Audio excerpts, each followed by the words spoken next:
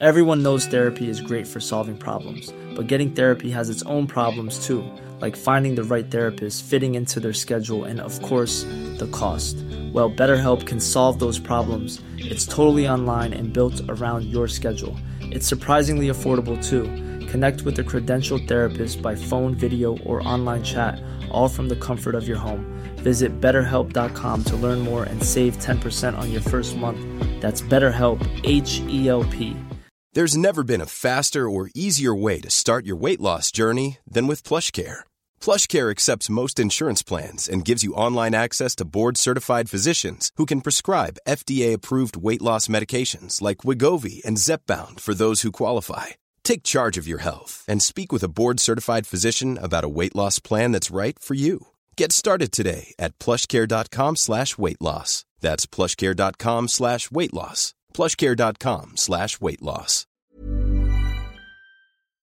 The Square Ball Podcast. Hello there, welcome to the show. You can get yourself money off your legal fees with Levi's Solicitors, our podcast partner. Head to our TSB landing page and get your 10% discount. Levi's offer personal and commercial legal services, and with 85 years of legal excellence under their belts, you're in safe hands. You can get in touch via levisolicitors.co.uk/the square ball. Well, hello, I'm Dan Moylan, and with me remotely is Michael Normanson. Hello. And so is Moscow White. Daniel Chapman. Hello. A quick word on our stuff. Issue 8 is the final magazine of the season. You can get yours on our website. And if you'd like to keep a few of us off the streets for a bit longer, keep this nonsense going for a while, then grab some of our merchandise. We've got a big restock in progress at the minute. New mugs, T-shirts, prints, all coming back into stock on our merch store with new colours of the famous Leeds Carajo T-shirts on the way too. Links to all those are at thesquareball.net. Just over 2 weeks of the season left, 5 games to go. Overall, are we about where we expected to be at this point? Mentally or points-wise? You tell me. I think points-wise, we're probably about what we'd expect, aren't we? The start of this run always looked harder than the end of it with the Cardiff and Fulham games, which I kind of anticipated we might not get anything from. So it's maybe okay. I wish Brentford were a bit worse. If Brentford could just have lost a single game, everything would be absolutely fine. We feel to me like we're a lot nearer to promotion than I expected to be, even in the first week of July. Everything's moved on to a very different kind of schedule. And when you say there's how many weeks of the season are left? About half. I think all the games are played within the next 2 days or something. It just doesn't, it's not enough. I think there should be, I don't want to prolong the agony of trying to get promoted, but also I don't think I'm ready for the season to end, but it's going to really soon. I feel desperate for it to end, I've got to be honest. I quite enjoy this fast pace, that at least whatever happens, we know it's going to be over soon. Well, I pulled some information from a website, infogol.net. They have on it an expected table, and it measures your performance based on expected goals for and against. The story with Leeds is that we are underperforming on XG at the minute by a fair amount. We've scored 63 rather than the 77 that XG thinks we should have scored. Does show that we've been wasteful with our chances.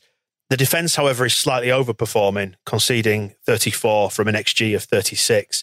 So we're in pretty rude health, to be honest. We've got an average XG of 1.88 goals per game. So it means basically, in layman's terms, that we are creating opportunities good enough to score nearly 2 goals per game. And the expected table has us top. We are forecasted to finish top based on our performance so far, and we are top. So it's hard to argue with that evidence. I feel a bit like XG has betrayed us in recent weeks, looking at the fact we should have beaten Luton and Cardiff quite comfortably, and then Blackburn and Fulham should have been quite tight games, and it's been the complete reverse of that. I don't really know how we keep doing it, is the truth of it. I don't like it's happened across both seasons now with Bielsa. We seem to be breaking statistical models, other than the fact that, we are still top of the league as we should be.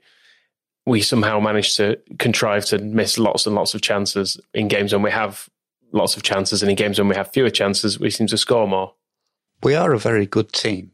I feel like that gets lost sometimes. We are a point clear at the top of the league, and every opposing manager, every opposing pundit, every sort of neutral observer looks at Leeds United and says that we're one of the best teams that the Championship has ever seen.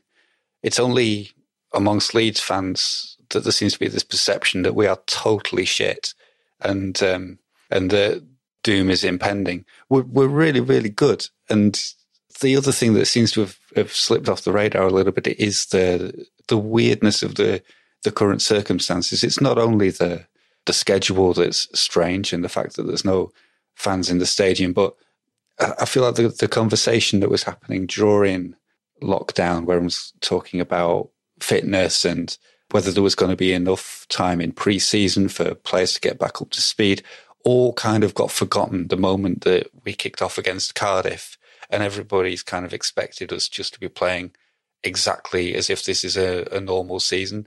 And it isn't.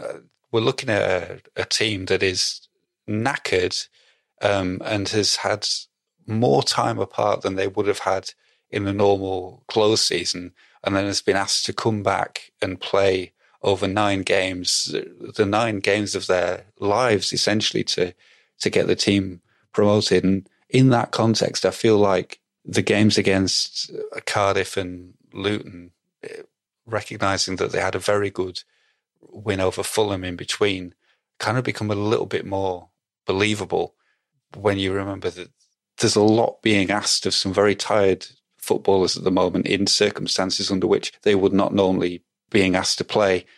So all the stuff about form and XG and are they doing what they should be doing, all expectations pretty much reset from zero, and I'm comfortable that we're still top, and 3-1 against Blackburn is a very, very respectable result.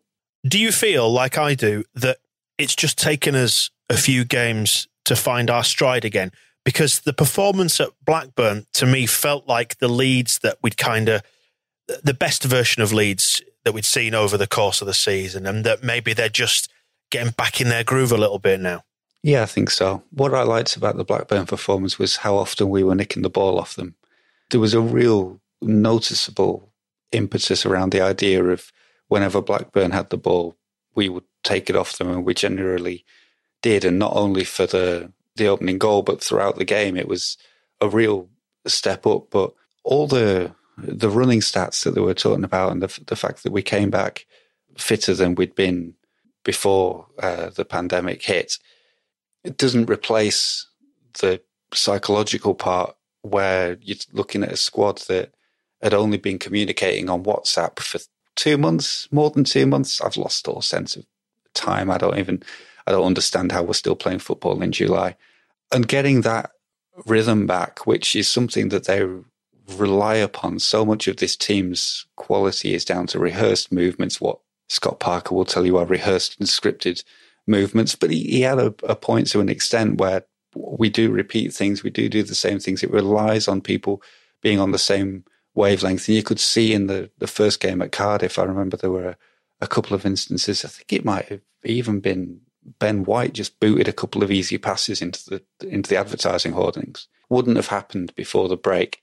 Getting them back together, this was Gary Monk's complaint, but about 2 weeks of contact training, it's difficult to get back up to speed. It's annoying that Brentford have managed to make it look so easily, but my counter-argument to all this is that every other team apart from Leeds is trying to do something much simpler. They're just playing shit football, and playing shit football is easy. We're trying to play really good football, and that's a lot more difficult, and it needed this team meeting after the Luton game, and it needed a few games to find the rhythm for them to get that telepathy back. It's a bit harsh on Brentford to say they're playing shit football, because they have seemed pretty good from what I've seen of them this season. Don't watch them. I just assume they're rubbish. I don't like that they call their forward line BMW. Once you've got a nickname for your strikers, you can fuck off as far as I'm concerned. So they could be the reinvention of 1970 Ajax. Not interested. I think the difference with the Blackburn game was just that down the centre of the pitch, I thought Ben White was really good again it was a minor sort of error against Luton, but he was really good. I thought Phillips and Click were both really good in the middle as well. And that just, like you say, we just kept taking the ball off them. It meant they could never get anything going. And when we did get things going, we actually converted some chances for a change. And it's actually very small differences, I think, in between all of the games. We could really have won all of them. You'd struggle to argue against us in any of them, I would say.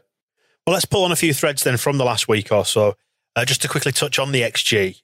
And, we can get lost in stats and we don't want to put too much weight on them, but they're an interesting guide for how we are expected to perform, hence the tag expected goals. And like the Luton draw, was an XG of 2.41 to us versus 0.29 for Luton. So they vastly overperformed their XG and we massively underperformed ours. And that didn't even include the Bamford chance towards the end because he didn't get contact with it. Where you compare that with Luton versus Reading, and the numbers are not far off identical. And obviously Reading won 5-0. It was 0.61 to Luton and 2.72 for Reading, which is ludicrous and shows you what could have happened on another day. We win that game. Even if it's played in daylight, we probably win that game because presumably Pat Bamford and Helder Costa are not blinded by the floodlights on the West Stand, and we win that game 3-1. And we don't have to get all upset about the fact we've been so frustrating. It can be one of those games where we can just acknowledge that, it was a bit hard to break them down, but it was absolutely fine and we've won and we're getting promoted. As it was, it always triggers a bit of an existential panic when we don't win these games because you start getting to the realms of thinking, well, maybe we're doing it wrong. Maybe it's better to not have possession and not have all of the pressing and everything. Just get a big man up front and play Neil Warnock style because that's how you get out of this division. But then you remember we've tried that before and it was bloody awful and it didn't work. So maybe we need to just stick with this. And then just jumping ahead to the Blackburn game from the Luton one, XG there, 0.44 for Blackburn and 1.18 for Leeds. And it returns us to what I said on the match ball at the weekend, which is when we take our chances, it just settles everything down because we outperformed our XG and we look like a different side. There is a sort of a sliding doors alternate reality where if in that summer where we were desperately trying to sign Vidra or whoever else and we ended up with dear old Pat Bamford, the difference that could have made to our strike rate and how we perform relative to the chances that we create. But then you look at the result at Blackburn and that goal that Bamford scored, I really enjoyed on reflection when I realised how it's exactly the same as the goal that we scored, or he scored, against Bolton last year. But it was on the other side. Pablo Hernandez rolled a very similar through ball onto his right foot, and he first time buried it into the near bottom corner. And then there was Matches Click giving it to him on his left foot, and he did exactly the same. And it reminded me that back then I was wondering about the change from Roofe to Bamford and whether it would give us more opportunity through the middle, that through balls would be something he would prefer rather than the cutbacks from the side. All of which is to kind of say that Bamford is very good at what he does. There is this alternative reality that is not too difficult to wonder about, where if we'd spent £7 million on a different striker, whether the picture would be completely different. But I think we've said before on this podcast that argument kind of got parked a little bit earlier in the season before the run-in when complaining or moaning or wishing that we had somebody else up front. We brought Nketiah in, he did now. Augustin came in, did now.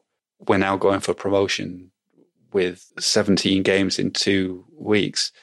And we've got no choice but to stick with the players that we've got and hope that they can do everything they can.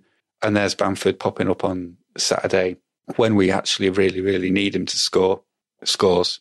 And that's possibly more important than whether we're fulfilling our sort of XG possibilities or expectations at the moment, is scoring when we damn well need it. Click's goal, I just have this feeling at the moment it's more beautiful than Calvin Phillips' sensational free kick, because I've wanted for a while somebody to just take a shot from the edge of the penalty area for it to bounce off a load of people's knees and just go in the net instead of going wide, or instead of not shooting, or instead of it being blocked and booted clear, just for one of those to go in. And that's all we need from now on. Is we don't necessarily need beautiful free kicks from Calvin. Nice of him to try it. Don't do it again. Just scuff that in. Get the ball in the net as much as possible. I don't care who does it, because that's the other flip side to any conversation about Bamford, is why is he the only player we've got in double figures? Just as many of you as possible, put the ball in the net as many times as possible. Fuck everything else. A word then at the other end of the pitch, Meslier in our goal. And we've now got a little bit more of a handle on what he's like, because our sample size was quite small before the break for lockdown. We'd only really seen the Arsenal game and a couple of league matches. What do you reckon to him? Because you notice the occasional twinge of nerves creeps into his game. Well, I'm not entirely convinced by him. There's just something about him I like. And I can't decide if it's just knowing what he sounds like or his freakish physique. But there's just something I quite like about him. He's clearly very confident, and he's shown some nice bravery as well. One of them, I think it was the Blackburn rather than the Luton game, I think it was from one of his mistakes, actually, but then he came out and jumped at the striker's feet. And I just thought, he's maybe all right, this lad. He's got that slight madness that I think a decent goalkeeper needs to have. He's very young. I mean, he's 3 years younger than Bailey Peacock-Farrell, and you still consider that weirdo to be a babyface. And it's noticeable that since we were linked in, I think it was Phil Hay said that we'd been taking serious looks at Emilio Martinez at Arsenal, who I think he's 27 now, and is just, since that became news, he's gone into their first team because their first choice goalkeeper got injured and has been superb. He's done the Shea Adams thing of as soon as Leeds show even a sliver of interest, becomes an absolute Premier League sensation. But he was signed for Arsenal at, I think, a similar age to we've taken Meslier, and then spent the next 7 years on loan. I think he's been at Rotherham. He's certainly been at Reading. There's a long, long list of clubs he's spent his loan spells at until he is mature enough to be the first choice in a Premier League team. Melia's 20, and I don't hold any of the goals we've conceded against him so far, certainly not the Blackburn free kick, which Adam Armstrong is their superstar when Bradley Dack's not in the team. And it was a great finish that I resented because it was just a complete copy of Calvin Phillips. If Calvin Phillips was a brilliant free kick, then his was also a brilliant free kick, and none of us are looking at Blackburn's goalkeeper for Calvin's goal. He's the level of coaching that's being highlighted from Marcelo Bielsa standing on the sidelines telling him who to pass to, I think indicates his greenness and his youth. Long term, I'm happy with him, stick with him. I'd like us to not dismiss him because of age or because of quakiness in his first few matches in the Championship.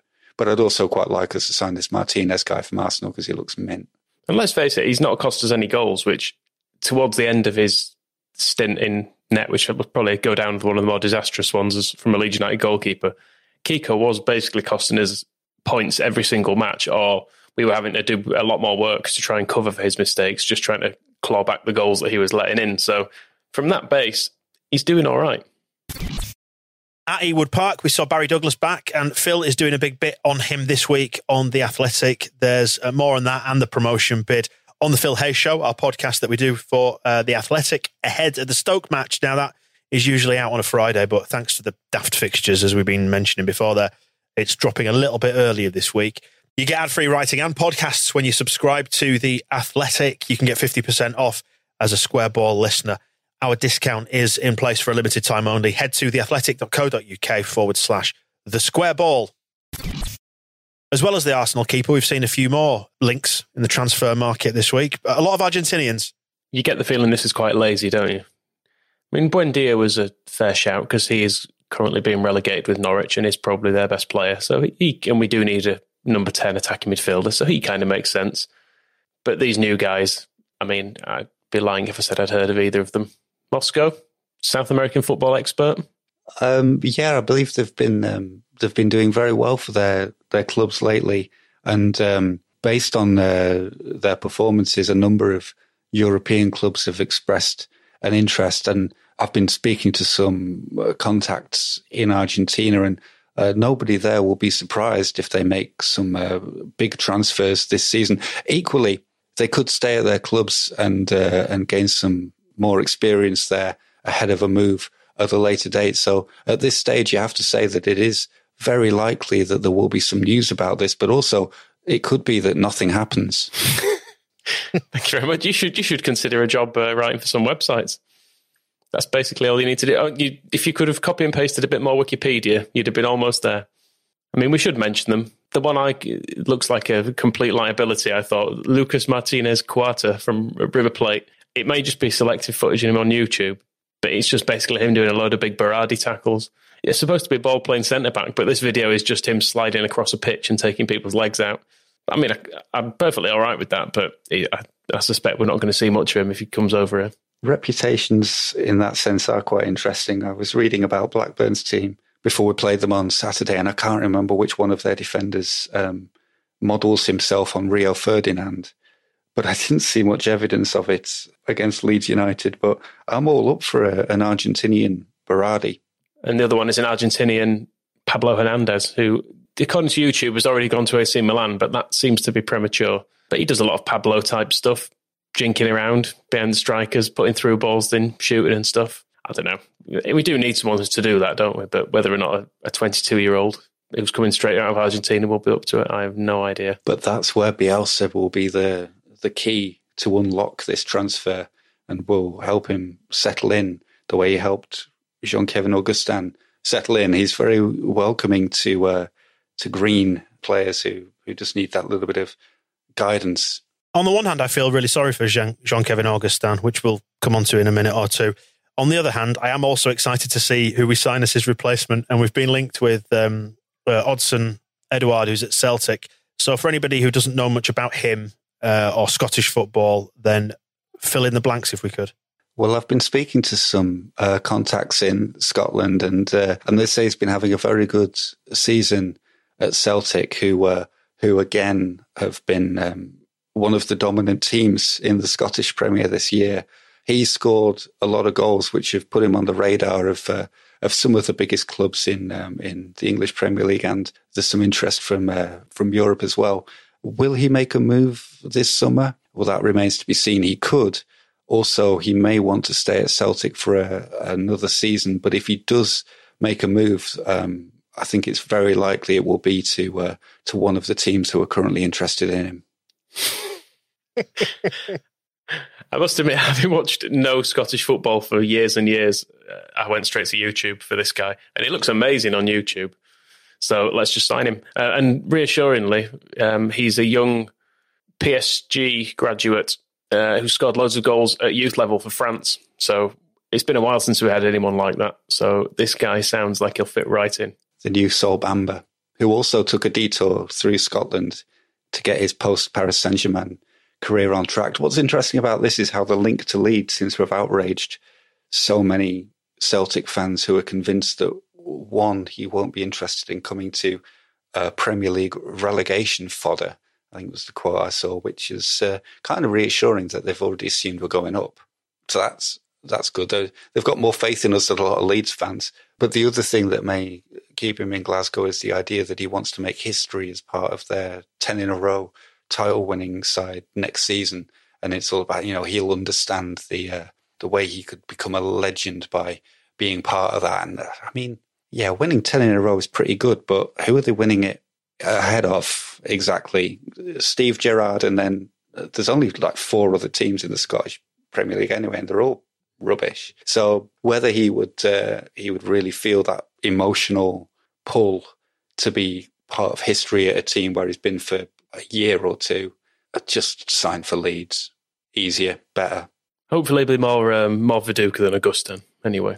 I feel sorry for Big Kev. I really do feel sorry for him. It would appear that, I don't know, do you share my opinion on this, that maybe somewhere in the background of all this, because he's not been able to get up to the required fitness standards required by Bielsa, that Bielsa's kind of, the die is cast, he's made his mind up on him now, and we've kind of just got to pick up the pieces, whether it's some sort of legal battle or trying to get out of this transfer or whatever, because it feels like we're heading for some sort of reckoning on this at some point.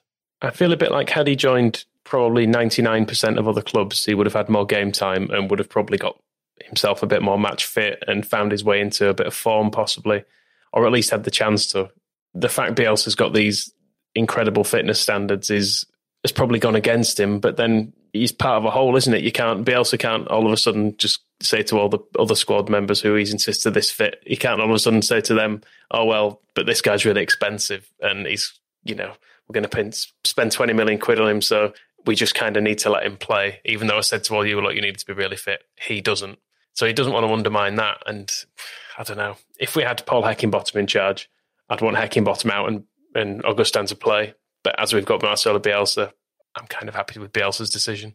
And also a hamstring injury is a hamstring injury. If we hadn't had the pause while the pandemic got started, he wouldn't have got close to the first team anyway because he got injured And then there was no prospect of him getting fit. He basically had an unexpected second chance as a result of everything being paused for 2.5 months, but wasn't able to get himself back to the fitness that would allow him to then get up to the fitness that Bielsa would require. And Bielsa, on the one hand, yes, it is unfortunate for Big Kev that he's not been given the opportunity at Leeds to get his career restarted the way he was perhaps looking for after his loan at Monaco and the way everybody expected. But on the other hand, we're trying to get back to the Premier League after 16 years out of it, and we're down to, what did we say before this season? It's about 8 days that we're trying to play 4 games in, and the concentration has to be on players who can help Leeds United get promoted. This was an old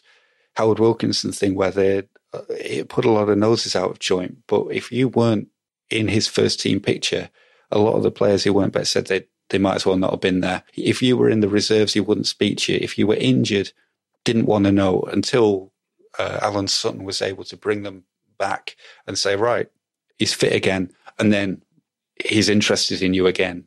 If you can't contribute to the game on a Saturday, it would never be part of Howard Wilkinson's thinking. I think Bielsa's got an element of that as well, where if he knows you can't play, who are you? Don't matter. Don't care.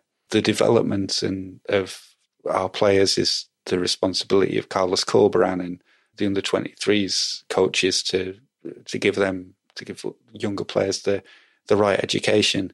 We didn't really take that responsibility with Jean-Kevin Augustin because we only had him on loan. He was here to help in the first team if he could. And if his hamstring's gone, he can't. So no point in even thinking about him. I do feel kind of sad about the whole thing because I had very high expectations when we signed him, and I'm struggling to think of anyone who there's been so much hype around who we've not even got to see play, particularly. Shea Adams. Well, we never actually signed him, did we? We just tried. No, but there was a lot of hype about him, and we've not got to see him play in a Leeds shirt. I would still take, I think we've touched on this before, I'd take Augustin in the summer. If we get promoted and we have to sign him, fine. And it could well be that if he comes back fully fit, gets a full pre-season under his belt, suddenly Marcelo Bielsa is interested in him. Because if he was a very good player in January, when his fitness is back, he'll still be a very good player in September or October or whenever the next season starts. I don't have any particular fear if he was to be part of our squad next season. In fact, I would welcome it. I would like to see him play, and I would like to see if he could make good on those stats that were better than Mbappe and everything that made him a multi-million-pound player when he moved to fake club Leipzig. Do you think there's a way back for him, though, given we've essentially sent him home? It's going to be awkward at the start of next season if he comes back. Well, there's 2 ways of looking at it. There was a whisper in one of Phil Hayes' reports where he's spoken to people around Augustin and they're not expecting him to come back. They don't think Bielsa will want him back. They think that route is closed. But then the other one is that considering the amount we were shedding out in wages, then just stopping doing that on the 30th of June and then revisiting it all in time for next season is a saving of about £500,000 or something, which, given the amount of money we've wasted on him, probably a good time to try and claw some of that back. I wondered if plan B was, we get rid of him and we go back for the Shea Adams we wanted all the time. But then he went and scored that worldie against Man City at the weekend. And so the chances that Southampton, or at least that their manager, will want to keep him probably increased. I wish Southampton would just sack that full and it would make everybody's lives a lot easier. You definitely put the Augustin thing down as an expensive gamble. You chalk this one in the negative column when it comes to transfer business by autumn this season. On the other side of this, a big tick, one of the stats that came to light this week, Jack Clarke has had 10 touches this season. 10 touches. And he's played 76 minutes for QPR so far. And we're sitting on the best part of 9 or 10 million quid for him. That's looking like a very good move on our part. I assume the 10 touches are league touches because he did play a full cup game for us, didn't he? Which if he's only managed 10 touches across that and the QPR game is ridiculous. But yeah, it's not gone brilliantly for him, has it? I mean, he's still very young. We shouldn't write him off yet, but clearly something has to change because QPR are not a brilliant side and he can't seemingly get any game time whatsoever there. And I think during the same sort of period, we've had we've seen Luke Garbutt released from Everton after 11 years with almost a cautionary tale of what can happen if you go to the Premier League a bit too early, whereby the first team manager has absolutely no idea who you are. And I'm sure if you ask Mourinho now anything about Jack Clarke, he would say, I have no idea. I don't know if his game's watched because he never plays. Quality sleep is essential. That's why the Sleep Number Smart Bed is designed for your ever-evolving sleep needs. Need a bed that's firmer or softer on either side? Helps you sleep at a comfortable temperature? Sleep Number Smart Beds let you individualize your comfort, so you sleep better together. J.D. Power ranks Sleep Number number 1 in customer satisfaction with mattresses purchased in-store. And now, save 50% on the Sleep Number Limited Edition Smart Bed for a limited time. For J.D. Power 2023 award information, visit jdpower.com/awards. Only at a Sleep Number store or sleepnumber.com. Ryan Reynolds here from Mint Mobile. With the price of just about everything going up during inflation, we thought we'd bring our prices down. So to help us, we brought in a reverse auctioneer, which is apparently a thing. Mint Mobile Unlimited Premium Wireless. How to get 30, 30, bit to get 30, bit to get 20, 20, 20, bit to get 20, 20, bit to get 15, 15, 15, 15, just $15 a month? Sold! Give it a try at mintmobile.com/switch. $45 up front for 3 months plus taxes and fees. Promo rate for new customers for limited time. Unlimited more than 40 gigabytes per month. Slows full terms at mintmobile.com. One size fits all seems like a good idea for clothes until you try them on. Same goes for healthcare. That's why United Healthcare offers flexible, budget-friendly coverage for medical, vision, dental, and more. Learn more at uh1.com. Bit of a stupid time to be playing football this week, facing Stoke, Thursday at 5 o'clock. Should be winning that, shouldn't we? Yeah. Although we should, Thursday at 5 o'clock, we should really be going off to Eastern Europe to play in the Europa League, but Stoke will have to do. But yeah, let's win this and then everything will feel fine. Or just to Holland because we're not allowed to travel. Do you think we can play this game in Heerenveen? Only if Lucas Radebe can come back and do some sort of worldy goal. I think that's part of the bargain. Yeah, we're playing last through these midweek games. Is it something we need to concern ourselves with, or should we just concentrate on our own job? He does heap a bit of pressure on, I suppose, if other teams win. But I suppose equally, he could say if they lose, it gives us a bit of a free hit because we've got a game in hand on them with the same points gap as before. So, I don't know. We just need to concentrate on our own stuff, don't we? That's the thing. There are so few games left and we've got such a strong position. It's almost stupid to look at what other people are doing because it doesn't matter as long as we can do our bit. And a home game against Stoke, who are shit, let's be honest. I realise that's tempting fate to a large degree, but the league table says they're shit. And last season's league table says it as well. So let's just beat them. It's a shame they've not got Nathan Jones because it'd be nice to try and beat him again. But other than that, I think we can win this. Stoke are only 2 points outside the relegation zone, albeit they are 18th. It's very, very tight down there, but especially given what's happened to Wigan, you do fancy they should be safe on the balance of probabilities now. Playing last, I'm a little happier with Calvin Phillips' response last week when he was asked about West Brom's form, and he said that he hadn't seen their score, which I think was a full 24 hours after their game had finished. Whether he was lying or not, I liked his blithe confidence and compared it favourably with Slaven Bilic, who was asked about the same sort of thing and said that the fans are checking other results, I'm checking other results, the players are checking other results, but only if they played the day before. Of course, he then covered it over and said, that nobody should be doing this before a game because it can affect you then. But he was definitely all on about the tension of, we're watching other games. I know Marcelo Bielsa will be watching the other team's games, but he'll be scouting their players. That's, it's what he does. And, you could tell him that there's absolutely any match is on a television channel somewhere. And if he's not coaching Leeds United, he will tune in. But, Bilic gave off a pleasing amount of sweat compared to our nerveless Calvin. Lovely bit of kidology from Matthias Klick through the week as well, saying that he expected Brentford to win all 5, which there may be a grain of truth in that. And it's good that the Leeds United players have to behave and think and focus, thinking that Brentford will do that, do the job that's in front of us, and we will be absolutely fine. And it starts on Thursday. I mean, I don't know about you, if you look at the fixtures across this midweek, obviously we're at home to a crap side, having had a bit of a wobble against Luton. This feels like the one we absolutely need to win. But then you look at Brentford are playing Charlton at home, Who knows? Will some sort of River Thames voodoo influence that? In particular, difficult one though. Derby at home for West Brom. Win this one, and it just teases up nicely going into the weekend for the Swansea game, which looks on paper anyway as the trickier of the two. I kind of feel like across this round of games, everyone will drop some points. I don't know why. I just have a feeling there'll be some draws scattered around there, and they'll probably come in different game rounds, and it'll seem like there's a bit of back and forth on it. But then we'll probably get to the end of these two games, and everything will be more or less exactly as it was before, and that is brilliant. I don't care about pulling away anymore. It'd be nice, obviously, but if we can it's just about ticking off these games now, because it starts to look impossible if we can just win two more games. We can slip up a couple of times. Brentford and I'd like to think Fulham and Forest are pretty much out of it now, but Brentford can't afford to slip up at all. They probably need to win every game to go up this season, whereas we have got a bit of breathing space. So let's just try and keep everything the same. I don't want anything to change. I just want Leeds United to be eternally top of the Championship. Brentford have played themselves into a false sense of security. 4 wins in a row since the lockdown, and then they're counting the 5-0 over Sheffield Wednesday before it happened, which I think they need to forget about. That's ancient history. They will not be able to win every game between now and the end of the season.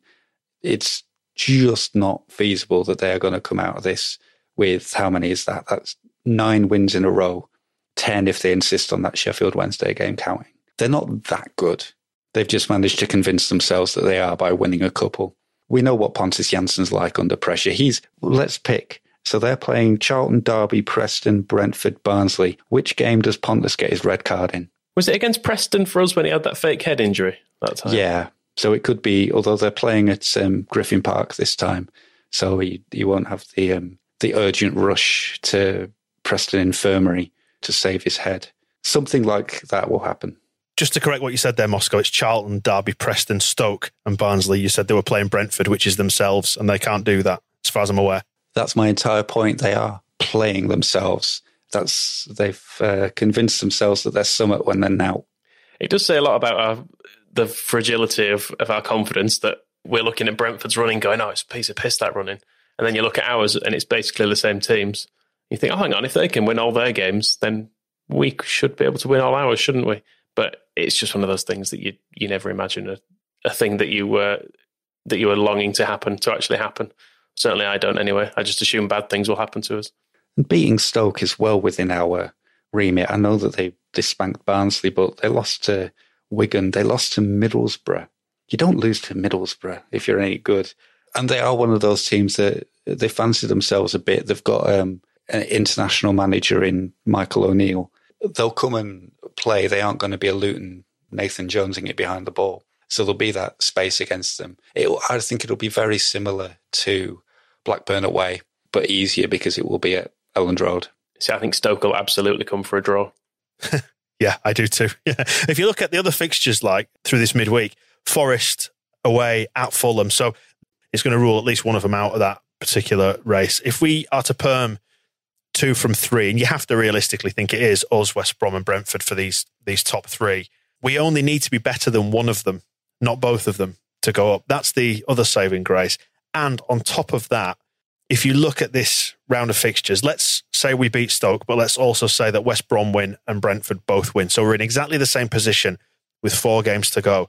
We are then looking at a 3-game swing for Brentford to overtake us with a 6-point gap. Admittedly, they've got a better goal difference than we have, but they're still looking at having to outperform us on 3 out of the 4 games.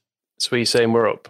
I'm not saying we're up. What I'm saying is we should be up, and all we need to do is maintain, based on our XG, points per game, all the stuff we've done so far this season, just carry on doing what we've been doing at the rate we've been doing it, and we will go up.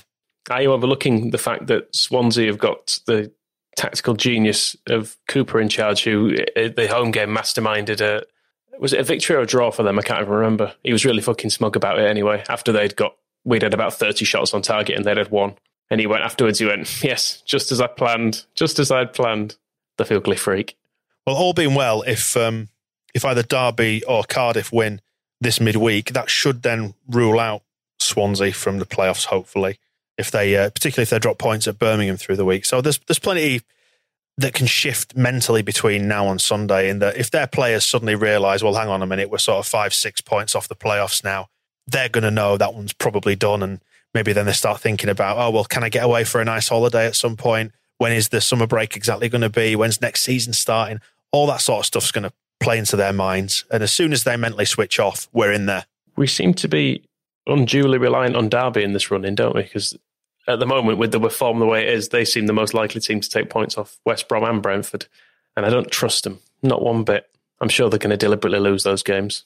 But they could, and we still go up, and we still win the league. We're really only reliant on ourselves, and I think that's why I'm confident that we are the English Football League Championship title winners for 2019-20, particularly after hearing about the players getting a team meeting together after the Luton game to sort of sort things out and get a grip. That gives me more heart than any of the XG, any of the statistics, any of the form guides, any of the permutations, is that they're not letting this get away from them. The slightest, I mean, a draw against Luton is all right. It's not a terrible result, as we said in the match ball. It's a point that we need. As long as you're adding points, you're going in the right direction.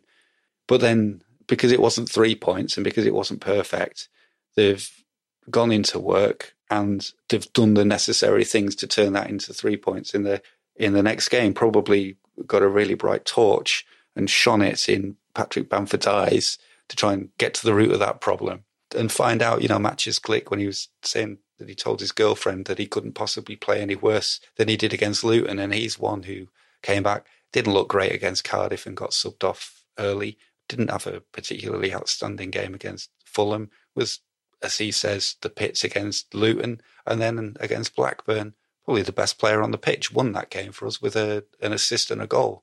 They're doing the right things behind the scenes. There's not the feeling that you might have that there's nobody there who can stop anything, who can stop something from going wrong. There's a lot of players there who've been there for a long time who understand the significance of this, who are still hurting from last season. They're going to do what it takes to not let it happen again. I think it feels a little bit Warnockian in that, you're talking about the character of the lads in the dressing room and not being able to fault their effort, which he trotted out after Middlesbrough got beaten at the weekend. But I feel like in an unprecedented tournament, which is what we're in, that's really vital now. And I'm more confident that Leeds have it and can display it through a defeat at Cardiff and a draw at Luton than the point I'm making about Brentford, who think they're absolutely on easy street, that all they have to do is roll onto the pitch and win. It's not that easy. It's the fucking Championship. It's an absolute dick of a league. And we know that, and we know it better than most. You've got to think that out of Brentford's games, surely in one they're going to get an unjust penalty given against them, or someone's going to get sent off, or just some random event is going to happen that happens in the Championship all the time. Basically, every time we lose, it takes some strange event for it to happen. And that's got to happen to them, hasn't it? It has. Reassure me. Now we've established that we are very much firmly going up, we can start planning the end-of-season promotion party if we are allowed out. Well, the pubs have reopened in Britain, for better and for worse, so there's going to be some gatherings. So if at some point we do actually genuinely get to have a promotion party, we will look at the logistics of actually doing this. But let's keep it in the theoretical realm for now. This started out in August as our end-of-season party destination, past to Stoke when we lost in the League Cup. So it's, passed around from club to club like that. It ended up with Liverpool and it split off a European version just to give us more options. So we've got a domestic version doing the rounds and we've got a European version doing the rounds. So first up, international European version, still in Spain. Yeah, Atletico Madrid went to Barcelona. We thought it may end up changing hands, but nope, they managed to get a draw there. And then they went on to beat Mallorca 3-0, which when that was going on, there's a bit of me thinking, if it was in Mallorca, we could invite Becchio, which would be quite nice. But no, never going to happen, unfortunately. So they play Celta Vigo tonight as we're recording, which is the Monday. And then Moscow, who's their next game against? Real Betis. It's Betis, you silly boy. I'm still stunned. I'm trying to work out why you won't allow Luciano Becchio onto the Spanish mainland. He is allowed, he can get a boat or a plane. I just thought it was a bit of an ask for him to, make the journey. Whereas if we were there anyway, we could essentially have just played it anywhere on the island of Mallorca. And if that happened to be wherever Becchio was, then, what a happy coincidence. Just tell him it's a barbecue. He'll be there. He does look to have the best life, I have to say. Looking at his Instagram, I'm very jealous of it. And one thing to note about this, if Atletico do manage to keep hold of it until the end of the season, there's the Champions League to deal with just yet, which is going to be played out in a tournament fashion after the league seasons have finished. So it could still end up in Italy, Germany, France, could stay in Spain, or come back to England. It'd feel like a letdown if it ended up in Manchester, wouldn't it? Having been on such a great world tour, European tour. But I kind of fancy it staying in Spain. Although it did end up in Manchester briefly, didn't it, after Liverpool lost 4-0 to Manchester City, because they were the holders with Liverpool at that point. But then Southampton pinched it immediately. Well done, Shay Adams. You've switched to the domestic version here, which may confuse people because it is a slightly bewildering mixture of tournaments now. But yes, Liverpool did have it for ages. Then Man City had it. Now Southampton have got it. But then Southampton are going back to Liverpool this week because they play Everton. So it might end up back in Liverpool after all. It's twists and turns, I tell you. It's exciting stuff. There is a strong argument for just waiting until it's somewhere nice and then we go there. A quick reminder, you can get 10% off Levi Solicitors if you go through the Square Ball. Residential law, employment law, wills, probate, or commercial stuff. If you've got a business, they can take care of dispute resolution, commercial property, debt recovery. You can grab that discount 10% by heading to levisolicitors.co.uk/the Square Ball. Final part of the podcast sees us picking our heroes and villains from the past 7 days. First is the Ken Bates Villainy Award. And it's become part of the custom and the rules codified for this award that Ken Bates gets a nomination. We always struggle to find something to attach to original, the OG Ken Bates. So we've trawled the world looking for other ones, one of which we've found Councilman Kenneth Bates, who is in District 2 in Casper, Wyoming, who I believe is the nominee this week for... he doesn't want people feeding animals, is the latest thing. Okay, I mean, really, this is just a cheap excuse to get you to do the voice, Michael. So the details really don't matter. So what's he been doing? Oh, they don't matter. Right, well, he doesn't want people feeding feral cats and dogs, basically, stray animals. You can still feed birds and squirrels. They're fine. He doesn't mind them. People who not feed feral cats. But I like it taking into account people who may not have the capacity to realise that what they're doing is not helpful. Old cat ladies, and I like them. And I'd like to see some wording added to the section to the proposed audience pertaining to aggressive and vicious animals. It's clear that if a dog or pet is attacked by another dog, it's not automatically considered aggressive for defending itself. Because the only way to stop a bad dog is with a good dog, with a gun. And that's the American way. So that's why I'll be voting for it. That was particularly nauseating. Well done. Nice work. Right. Neil Warnock, we're nominating him, aren't we? Well, he's back, isn't he? In full effect. As I think you mentioned it earlier, what were his words after their defeat on the weekend? Can't fault the lads. They've put in a lot of it. But it's what I'm really enjoying about his stint at Middlesbrough so far, and this was predicted by this podcast. He's taking no responsibility for anything that's going wrong. His language was really interesting. It was as he described, it's a silly mistake. They keep making these silly mistakes. They're letting themselves down, and it's really this real clear distinction between Neil Warnock, who is a multiple promotion winning coach, and in the long story about him going to Middlesbrough at the Athletic, he does some of the lads have been talking about my promotions, so they know what I can do, and the players, they. Distinct from him, who keep going out on the pitch and making these silly mistakes that mean that they lost to Hull, and who beat them at the weekend? It was whoever it was, some more no marks that they really needed to beat. But yet they just keep shooting themselves in the foot, these lads, and I don't know what I can do with them really, apart from maybe go to Cornwall and pretend I were never here. If he gets them third from bottom, but then Wigan get relegated instead of them, he is still going to try and take credit for it, despite the fact when he took the job, that would not have been enough. He's still going to be giving it the big one about what a great job he's done to save the lads, and it just had to give him a little bit more belief. It was just about talking to him, and Blackie's been in there, and we've been able to get our ideas across, and they want me to stay for next season. Fucking his kitchen. If something like that happens, I will find a Far East betting syndicate myself to buy Neil Warnock and place him into administration. I don't know how that would work or what it would look like, but I will make it my mission to deduct his promotions from him. I mean, you might just want to explain Kevin Blackwell fucking his kitchen as well. Because without any context, that really makes very little sense.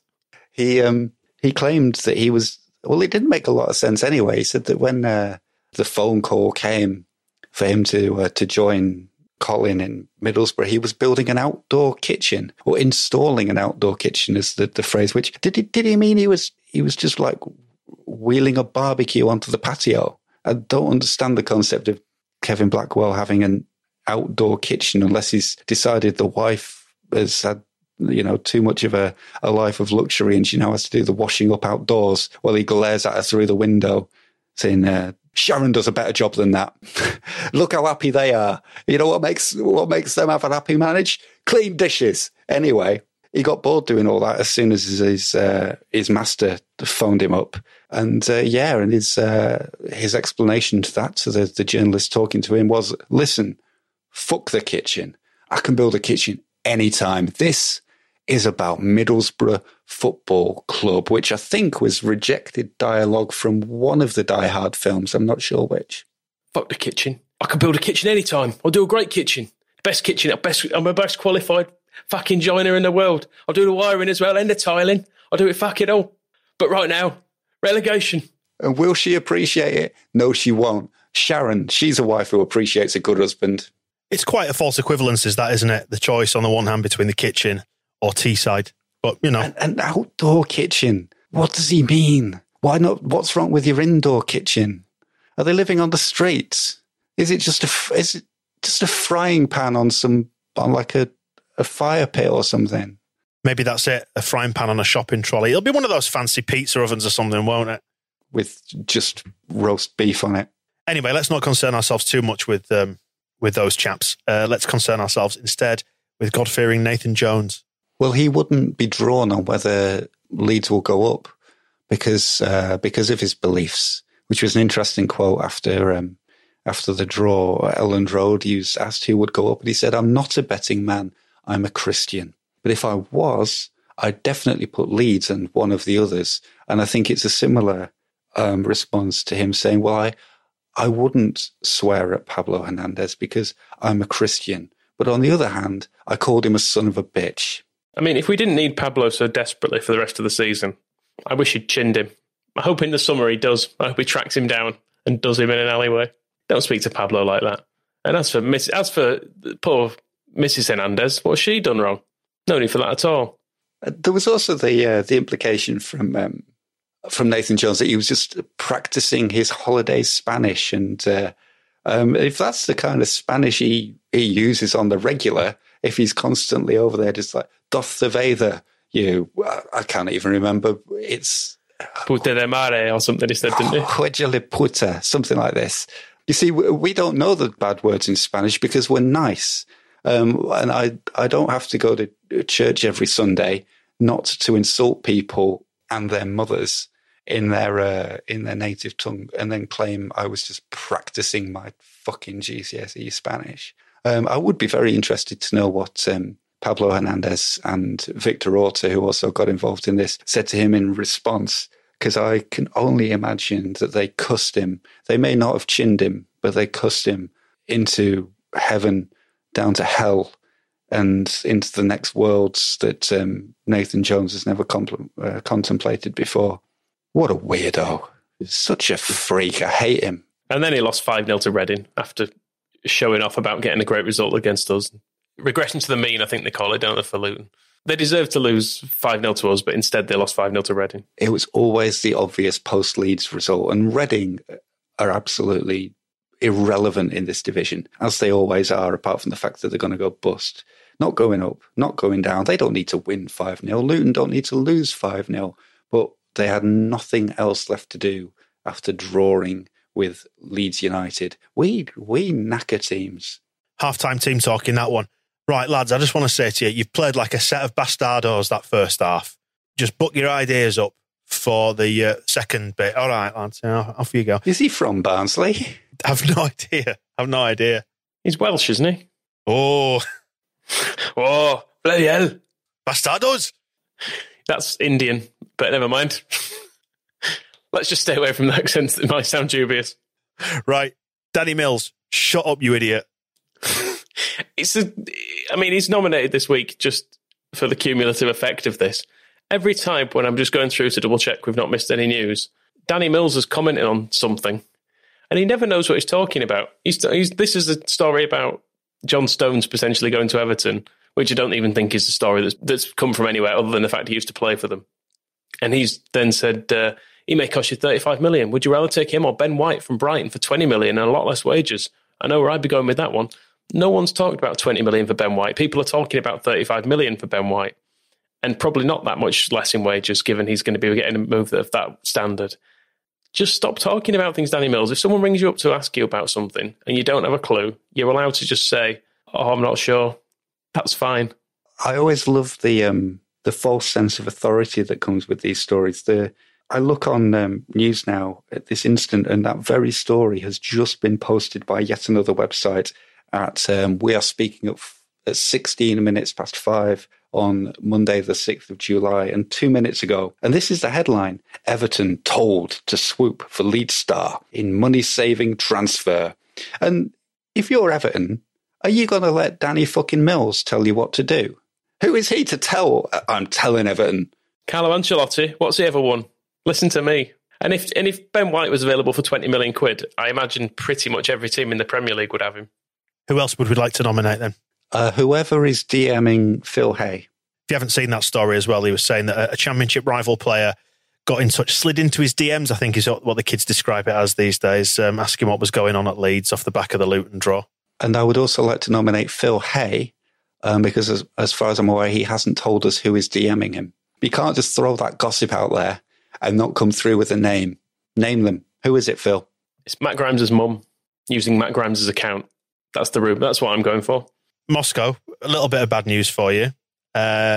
He might not have told you, but he might have told other people that he now does a podcast with. Well, those other people had better tell me. Otherwise, I'll start feeling left out. Just have. It's Matt Grimes' mum. No, in reality. Well, that's an incredibly surprising name. Didn't expect that, did you? Absolutely come out of left field. Are we nominating the EFL for what they've done to Wigan? Of course we are. I mean, I think we've previously given them credit for losing Sean Harvey and improving. But this isn't an improvement, is it? This seems worse, if anything, than anything Sean Harvey did. Certainly on par with, particularly when Rick Perry was outside his own house going, "Yeah, I think it's something to do with the betting thing in the Philippines. I don't know. It's a mess. What a mess. Who's done this?" It seems to be the EFL way with things, doesn't it? To go, Christ, who's been in charge of this? This is a right mess. Who let him take over? God, at least, in the Sean Harvey days, there was at least a plausible gap between them saying, "Yeah, looks perfect. If they can buy 2 clubs, that would be better." And then everything going wrong. Whereas this took a week. Come on, we've got to be doing better than this. And I do feel sorry for Wigan because they've done incredibly well to get themselves out of trouble, and now this has been shat upon them. Which I know a lot of, between football fans, there's a lot of taking the piss about stuff like this, and no one cared when it was us and stuff. But eventually, this will have happened to every club in the Football League. I think everyone has had a bad owner or is going to have a bad owner at some stage. It'd be better if we just didn't. It might have been funny at first, but the joke's over now. Let's just not let random people take over football clubs. And we're going to find, I know that they spoiled our promotion last season and they beat us this season, but really they're okay and their manager's not a dickhead. If it was, Nathan Jones was suffering this, you wouldn't feel much sympathy, but Paul Cook's never crowed about beating Leeds as far as I'm aware. He's just gone, yeah, they're a great team and we've done really, really well to get a result here, and you can't argue with the results that they've got against us. And Mrs. Hernandez is a lovely woman. Well, exactly. I hope Wigan are okay, especially if it means Middlesbrough go down. I also wanted to nominate the Premier League, since we're nominating the EFL, because they've come up with this plan to charge promoted teams £8 million to cover the Premier League's COVID-19 losses that have been incurred before we go into the Premier League. So I think we'll be paying out to the EFL and the Premier League to cover losses in both because it's all our fault. And it's annoying in one respect, the sheer audacity and indignity of it all, but also, if we've got to find the money for Jean-Kevin Augustin in the end, or even the legal bills to avoid buying him, an £8 million hit to our budget, even if it is Premier League budget that we're talking about, not really what we need. We could always spite him and not go up. That'd work, wouldn't it? That'll learn him, won't it? That'll learn him. Yep. Let's do that. Right, who's your villain? Nathan Jones. Or we give it to Bleeped Out. Nah, Nathan Jones. Learn some fucking manners. All right, fair enough. Don't really care. Let's do heroes instead. People who've done fun things for us, happy things, joyful things for us this week. The Andy Hughes Hero Award. Nominations, go. Little Lee Johnson. He's gone, hasn't he, from Bristol, which is a shame because we always beat him. I had this impression that we always beat Bristol, and I looked, and we did. So he won his first game against us when Gary Monk was in charge, so that doesn't really count. He beat us 1-0 in 2016. But since then, we've faced him 7 times, won 6, drawn 1. We need more Lee Johnsons in the game. There's room for them.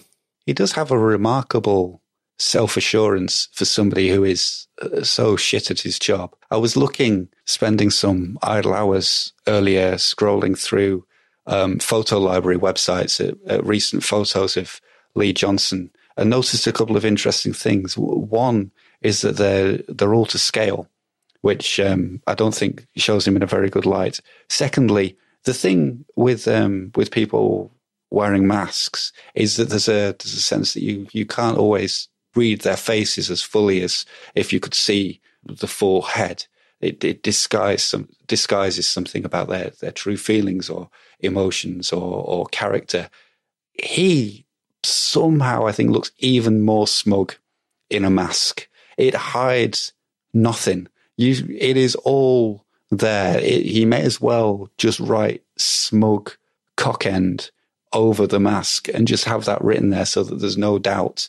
And I found it quite noticeable. There's one of the amusing photos there. Somebody's taken a photo of him speaking to the press after the last game, and for some reason, the setup at the side of Ashton Gate is like the press are talking to him over a fence, but also he appears to be on a lower level than them behind this fence, away from a platform that the media are on. So they're all leaning down with their microphones.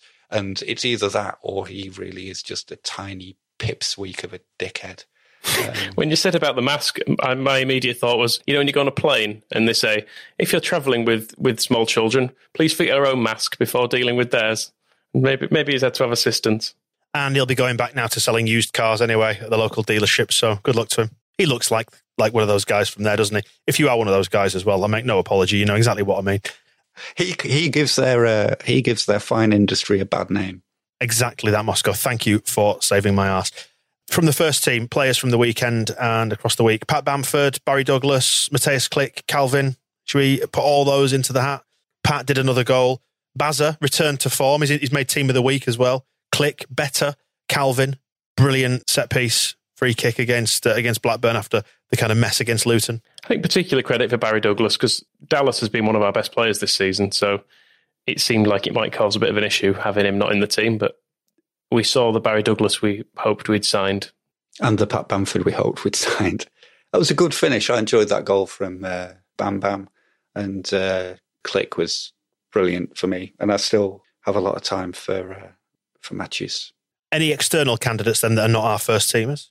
Beck, the dead Labrador, rest in peace, who is the dog that was celebrating with Jackie Harrison after he scored against Fulham, was tracked down, was the friend of Nicola Roberts, who unfortunately Beck passed away at the start of lockdown. But the family were very, very happy to see him having an enthusiastic resurrection to help Jackie Harrison after he'd scored the goal. So if anybody was wondering who the big lab in the Cup was against Fulham, now we know, and we'll be barking on the lads through the remaining games. I like that story. It's a shame that Beck is no longer with us, but from my initial scepticism about the whole concept of crowdies, and I still worry that we are being replaced in football grounds by cardboard cutouts and advertising strewn drinks breaks. But I am very much in favour of people's beloved family pets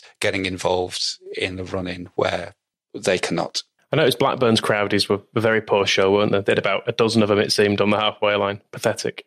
Good effort from Wacko then. The flag, we're going to give those guys a mention for the flag that they raised money with. Yeah, they've got about, I don't know what it got to in the end. I think it was around 1,300 quid, but there's now a massive flag in the South Stand with Norman Hunter and Trevor Cherry on, which you can see, which is currently there in an empty South Stand, but it will look even better with people around it. So nice little design as well, with all the honours the two of them won underneath it. So good thing. And a retrospective nomination of villainy. We missed this one on the first pass, but those people who have already got a Leeds United promotion flag made, it was one of the branches, I can't remember who, but what have you done by doing that? And the promotion has the letters MOT done differently to play on, marching on together, which is a nice touch. But let's get there first, lads, say. I mean, we've not hit print on any of our promotion merchandise yet, have we? We've merely planned it. Yeah, but it's awful even discussing it. I've hated every second of it because it feels like we're somehow influencing the outcome, even though I know that we're not. Yeah, as much as people are annoyed, you have to remember these things. There's no such thing as a curse, even though it appears to be true often.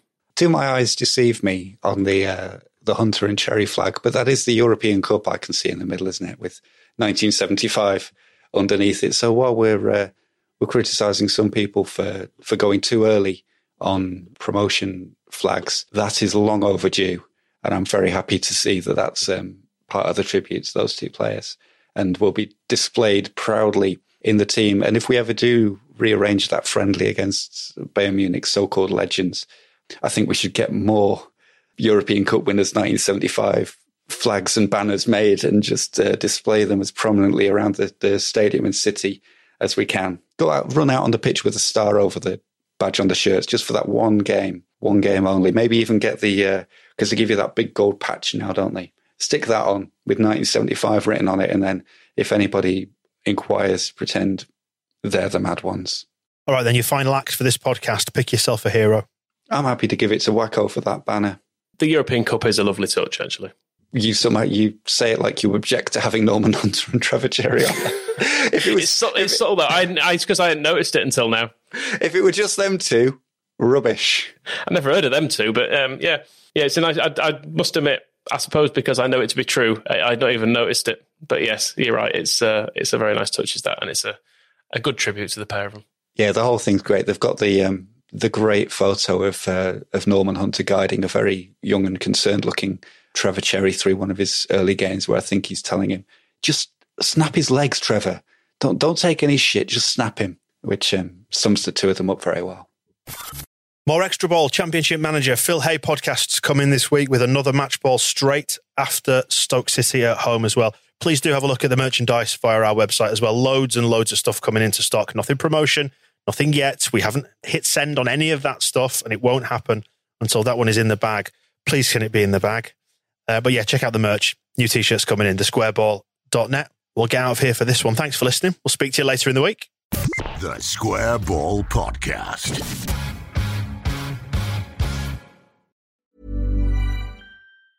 Mom deserves the best, and there's no better place to shop for Mother's Day than Whole Foods Market. They're your destination for unbeatable savings, from premium gifts to show-stopping flowers and irresistible desserts. Start by saving 33% with Prime on all body care and candles. Then get a 15-stem bunch of tulips for just $9.99 each with Prime. Round out Mom's menu with festive rosé, irresistible berry chantilly cake, and more special treats. Come celebrate Mother's Day at Whole Foods Market. Hey, it's Danny Pellegrino from Everything Iconic.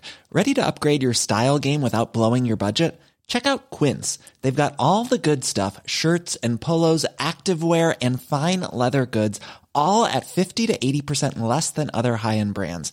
And the best part? They're all about safe, ethical, and responsible manufacturing. Get that luxury vibe without the luxury price tag. Hit up quince.com/upgrade for free shipping and 365-day returns on your next order. That's quince.com/upgrade.